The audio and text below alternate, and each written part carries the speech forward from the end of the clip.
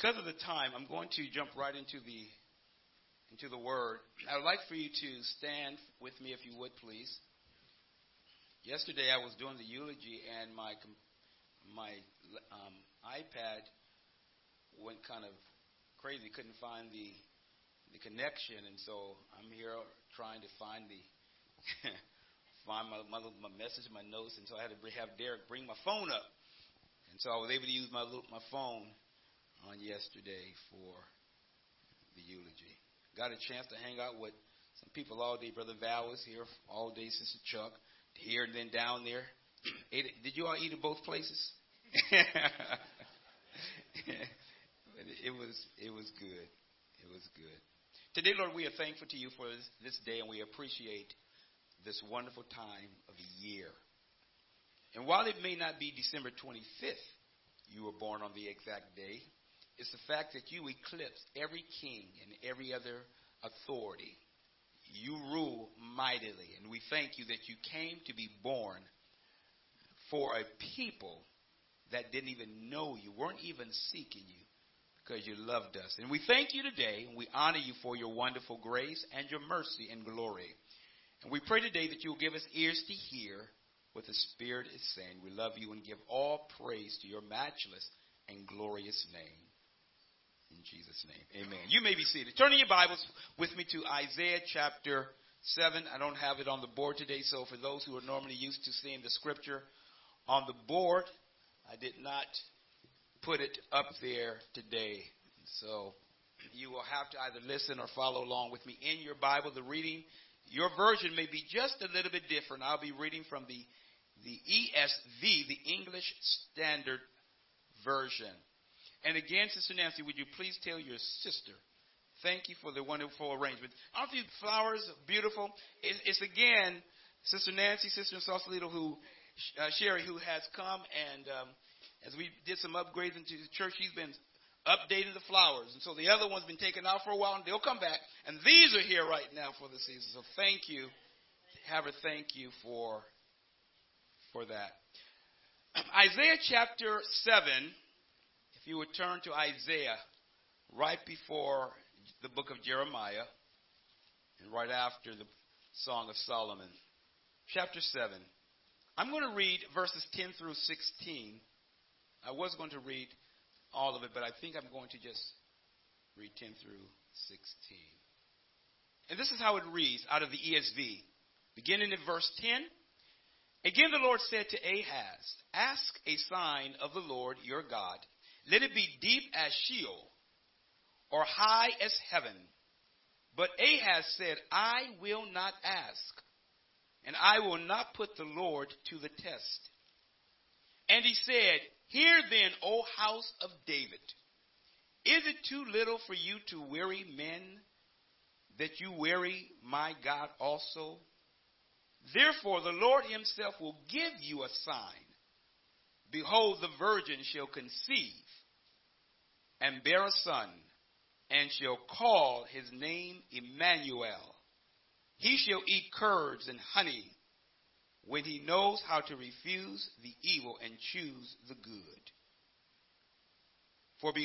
For before the boy knows how to refuse the evil and choose the good, the land whose two kings you dread will be deserted. As a title for this message, I have given the sign of Christ revealed in Isaiah. The sign of Christ revealed in Isaiah. The great birth event and the most unusual in all of history is the birth of Jesus Christ. There has never been a birth like his, nor will there ever be again. Jesus, the Messiah. Since the beginning of time to the present and in the future, there have been many imitators. Many people who thought that their kingdom would reign forever. But it is only the kingdom of God that will reign and does reign forever and has eclipsed every other kingdom on earth. Isaiah, who prophesied some 700 years before Christ, had his most incredible vision of God in chapter 6 of Isaiah, when he saw the Lord God high and lifted up when Uzziah died. In chapter 7, we find Isaiah going to the king Ahaz as has been directed by the Lord. When the Lord appeared to him in chapter 6, it is the Lord who told Isaiah, God who was high and lifted up between the cherubim, who said, who's going to go for us? And it was Isaiah says, hey, here am I, Lord, send me. I am willing to go. And it was the angel of the Lord who took the tongs and it took a coal from the altar and touched his lips. Because Isaiah said, I'm unclean. And when that coal touched his lips, the angel says, your sin has been removed. You are now clean. Became a prophet of the Lord, and his message really was one of judgment against Israel and Judah. In chapter 7, Ahaz, the grandson of Uzziah, some say Uzziah, is the king and has been threatened by Rezin of Syria and also by Pekah, the king of Israel. At this time, the kingdom of Israel has been divided. The 10 tribes have gone to Jeroboam, and the 2 tribes, I believe, have remained with Rehoboam, Solomon's son. So there's the division. You have the 12 tribes, 2 of them, Judah and Benjamin, are with the line of David, and the others are with the children of Israel. So when we look at Israel, let me say it this way.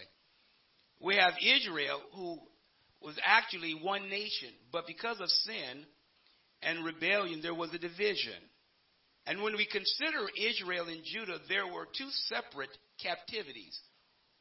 One for Israel by Assyria, and then one for Judah by Babylon. But Assyria has always been a threat to Israel, always been a threat to the people of God. And when Isaiah begins to deal with and confront the people and the king, I was fascinated as I was reading this that sometimes in prophecy we simply think and go to the prophecy about the coming Messiah as if it was given in a wonderful time, but it really was given during a time of sin and rebellion and when the people had forsaken God. Ahaz had been threatened by his brother, what we say the brother meaning the other tribes, represented by Pekah, the son of Remaliah. And he had formed an alliance with Syria, Rezin. And they were coming against him. And the Lord told Isaiah, I want you to go to the upper aqueduct. I want you to go meet Ahaz, you and your son. I want you to go speak to him. Tell him to be very careful. You'll find that in the first 9 verses of chapter 7 of Isaiah.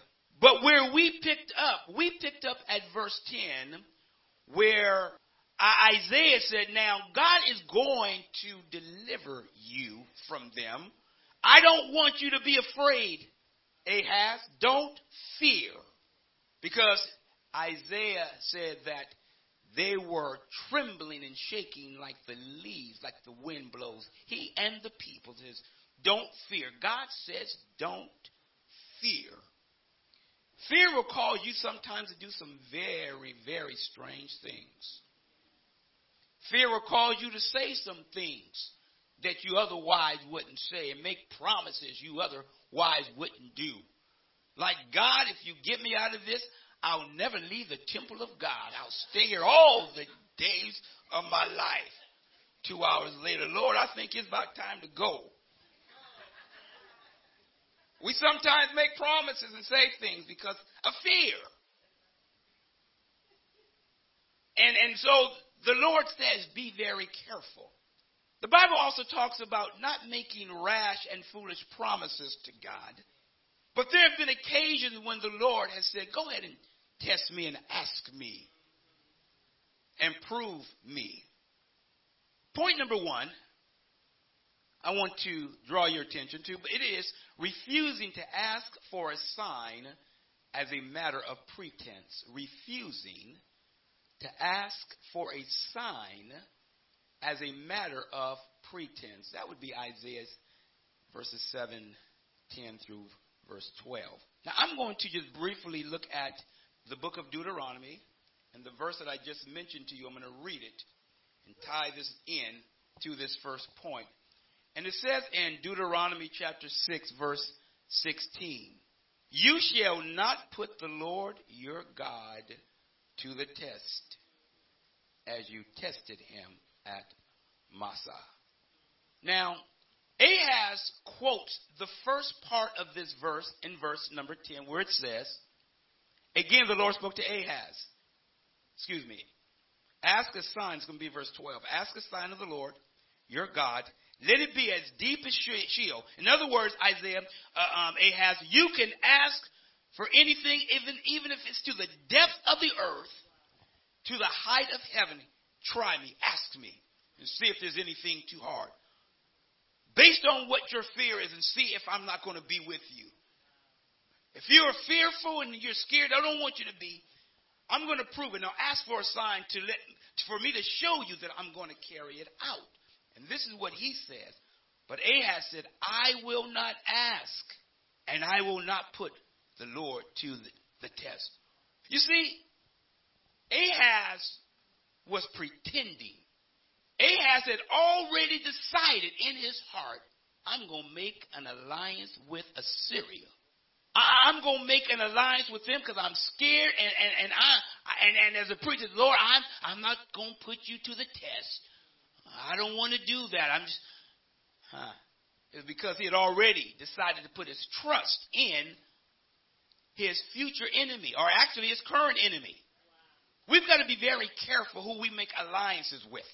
There are times where we try to pacify people and pacify individuals, and they mean you no good.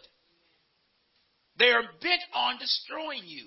And yet there are times when people, and we as people, want the friendship of those who are our enemies at the expense of doing what God says we are to do. We've got to be very careful. It was the Lord, in fact, and get this, who told him, go ahead and ask Ahaz. God offered him to ask for a sign, but in pretense, he refused. It was, in fact, Ahaz's refusal to ask for a sign that, in this case, was an indication of where his heart really was. Do you know that there's sometimes people who speak from the lips, but you know their heart is in a completely different place? I'm with you. And they're back in their heart saying, yeah, that's what they think. I'm with you. I ain't going to really tell them what I'm feeling. Oh, you know, you're just so wonderful. I can't stand that person. Just bugs me. Yeah. Oh, you so sweet. Here to come around the corner. Oh, how you doing? We were just talking about you. Yeah, talking about how bad you are. That's how we can be as people. Our lips say things, but our hearts can sometimes be in a very different place. We should be genuine, not only in what we say, but our heart should be genuine as well. Thank God that we've got a loving church. And that people that are on the outside can sense and know. Those people seem to love each other. Doesn't mean we don't have spats and little squabbles, but the idea that we get it right. Ahaz was pretending because his heart was scared and it was already aligning with Assyria. And the interesting thing is that the Lord first tells him, don't fear. Don't you know at times, do you not know that the Lord has to come and quiet our spirit in order for us to hear what it is that he's saying? Ahaz and the people, they were scared of the threat of being invaded. And the Lord had to tell them, they're not getting in here. He's not getting in here. Because they're not going to be able to wage war against you. Don't fear. So for Ahaz to decline God's request was not an act of spiritual maturity, but it was an act of unbelief and a refusal to trust God and to put his trust in him. There's sometimes where we can act so spiritual, oh, God, no, I wouldn't test you. And the Lord said, go ahead and prove me. And we're trying to act as if we are really so faithful. No. Go ahead and test God. I want to tell you this. It was Hezekiah who said, when the Lord told him, you're going to die, go get your house in order. That's what I mentioned yesterday, one of the things. It was Hezekiah who had been threatened also by the king, another king of Assyria, or the king of Assyria. And the Lord had, around that time before, had said, put your house in order, you're going to die. And what Hezekiah did, he turned his face to the Lord and said, God, I don't want to die. And he began to weep bitterly. And the Bible says before Isaiah got between, when he was still in the middle of the courtyard, that would be between the palace and the temple, the Lord says, go back and tell Hezekiah I'm adding 15 years to his life. I've heard his prayer. And then as a sign, the Lord says, now, well, Hezekiah said, well, what would the sign be? I said, you choose. What do you want it to be? That the shadow goes back 10 paces, or I had 10 paces on the steps of Ahaz. What's the sign you want? He said, well, if it goes forward, that's not too hard. Make the shadow go back. And the Lord calls the dial to go back 10 steps. Here's an indication where Hezekiah believed God and said, what's the sign? You see, because they didn't have the foreword of God. What God would do with his miracles, it was to seal the faith of those people that didn't have other evidences of how God's word was going to be revealed or done. And so the Lord would often provide a miracle to show them. Today we have the full canon of Scripture so that we have God's word, so we don't have to keep looking for miracles in order to trust and believe that God is going to do what he says. So we trust God's word because we have the Scriptures. But God in these times would show them who he was, and then he would back it up and now ask for a sign. At times he would do it, but his heart was not right. Now, jump into point number 2, and that is this. A sign given despite the refusal to ask. A sign given. Now, when we look at the next verse, we will note back in Isaiah that something interesting happens. It is Ahaz who refuses to ask for a sign, and it is Isaiah who then gets upset with him, and he says, then, hear this, O house of David, is it too little for you to weary men, but that you weary my God also?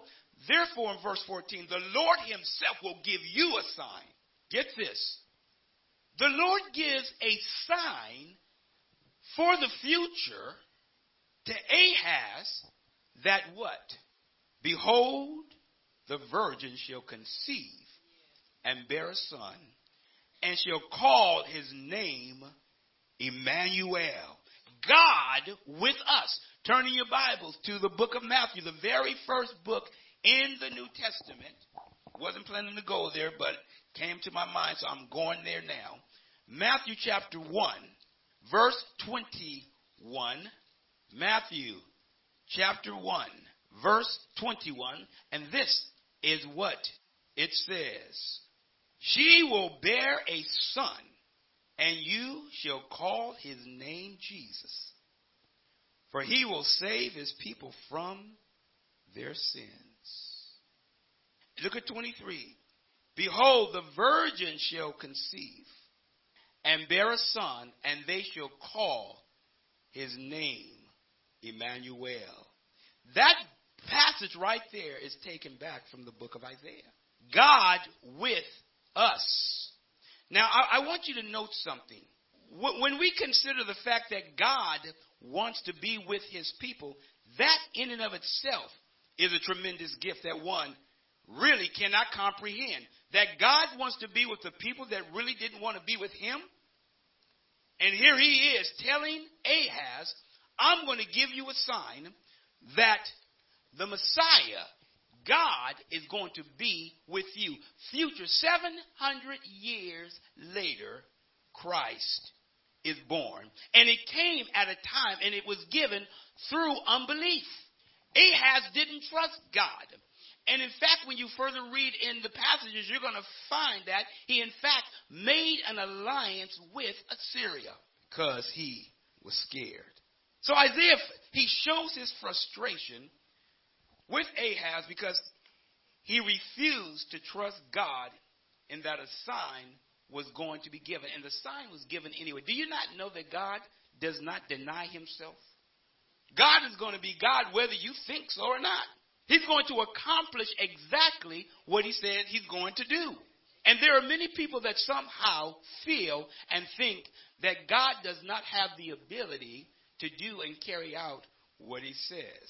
So the sign was given to him about the birth of Jesus. It is interesting that he gives it in refutation to Ahaz.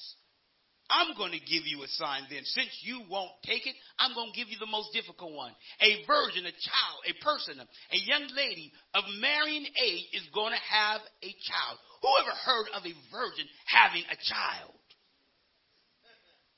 So if you won't ask a question that's so difficult, let me give you one that's going to blow your mind. You see, God is in the habit of blowing your mind. Try me, test me. Do you not know that God gets a kick out of blessing you and showing you who he is? Oh, God, only do what my mind can understand. No, God don't just do that. He does what your mind can understand. He has no limits. And so he's constantly wanting to show you who he is. And you were just marveling. Look at, oh, God, you did this. Oh, Lord. Throughout all eternity, we would go, oh, my God, holy is the King, worthy to be praised. Why? Because God has no limits. No limits. Even the sign that was given to the king didn't change his mind to put his trust in God. If God has never been, if he's always been faithful and has never blown it, why wouldn't people put their trust in him? You've got a perfect God, one who has never failed, and yet we'll put our trust in people. They'll make a promise and can't necessarily carry it out. They don't know what's going to happen down the road. I promise. Be careful promising because you may not be able to carry it out. Just say, I'm going to do my best. I'm going to do my best. I'm constantly saying, oh, I forgot. I'm supposed to do it. Oh, Lord, did I say that? Really? I didn't say that. And yet we put our trust in man who may have good intentions at times, but God who has never failed. I was approached by I was coming about a week and a half ago now, almost 2 weeks. Had to go visit a person. And as I'm coming through the parking lot, a couple of young men said, hey, Pastor, how you doing? I said, hey, how you doing? We're gonna be there soon. And as I got in my car to leave, as I talked to him for a little bit, I got in my car. I started pondering that as I was on my way to the church. And I thought, now that's a very interesting comment.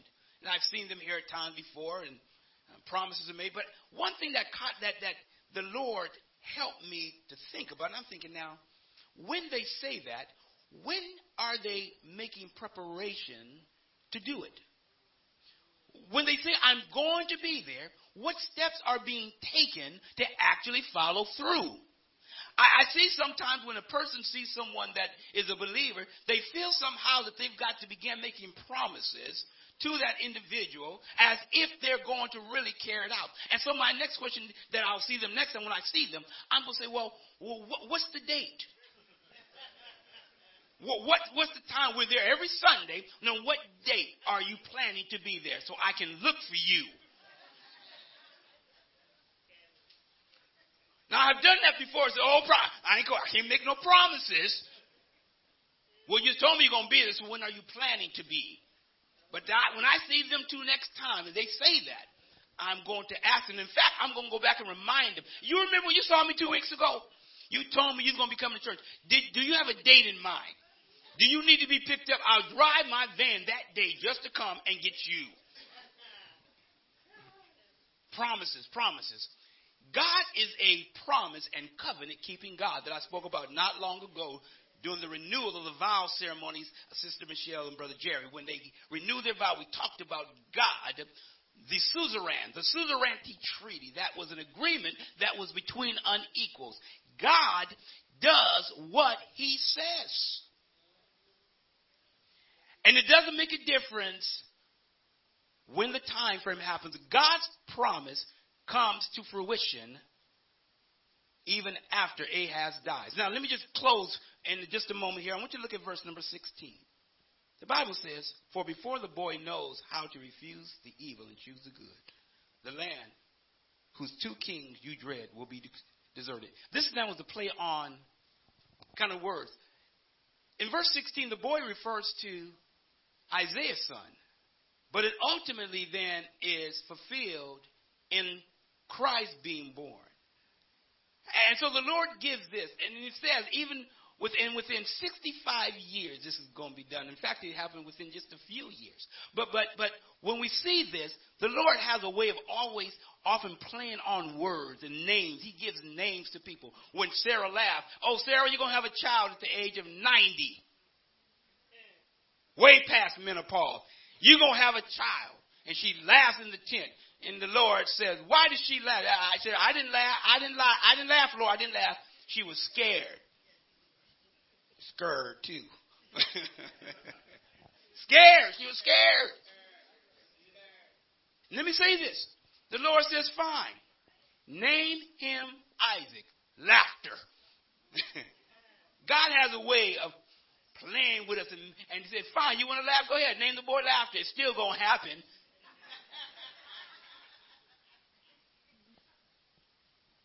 God carries out his word. And so the revelation that Christ was going to come on the scene comes at a time and given to Ahaz when he refused to ask for a sign, and God says, fine, I'm going to do it then. I'm going to give you a sign. You see, God does things all the time. He's giving signs. People are just not noticing and observing the signs. The moment you step out of bed, you should be saying, thank God I can put my feet on the floor. I can get to the bathroom. I can get downstairs if you got downstairs. And you can get to the kitchen. Whatever you do, God is the one who allows you to be able to do it. You ought to be out the door raising your hand. Thank God I can go down to my car. Got a car to drive to work. I can get to various places. And people say, God hasn't done enough for me. God's done everything.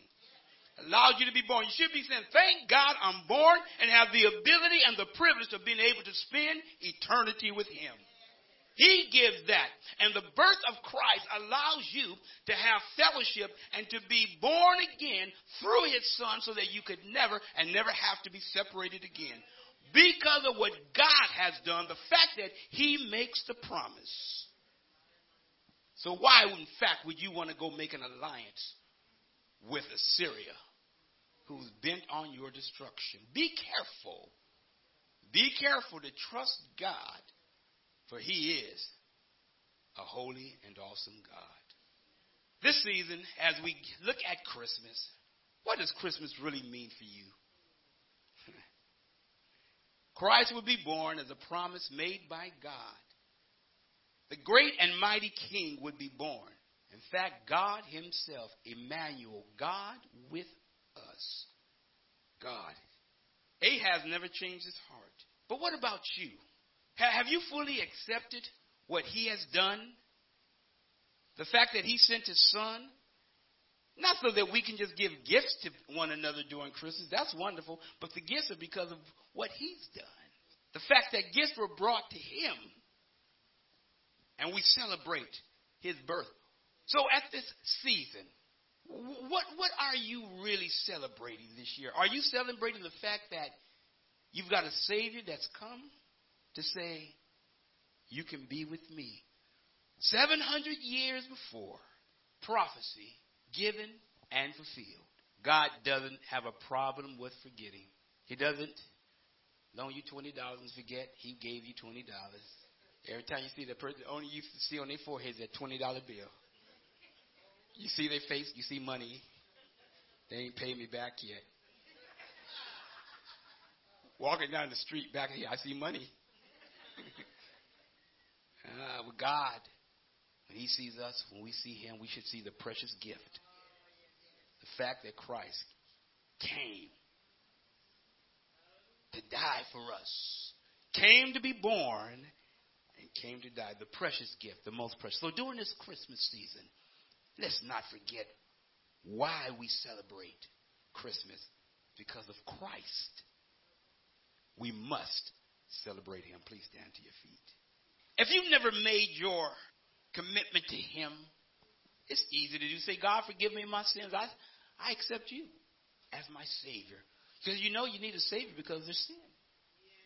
And that's why Christ came to be born for us. To be born to die for us. Not because of what he's done. Not because of any sin that he's done. But to make us right again with him. So during this season, as we celebrate him, remember, it's all about him. So when you might be saying, I didn't get the thing I want for Christmas, remember, it's about him. So go buy yourself a gift and say, thank you, Lord, for this gift you just gave me. Bless, Lord, as we leave this place today, be honored and glorified. We give you glory. Amen. We'll see you next week. God bless you.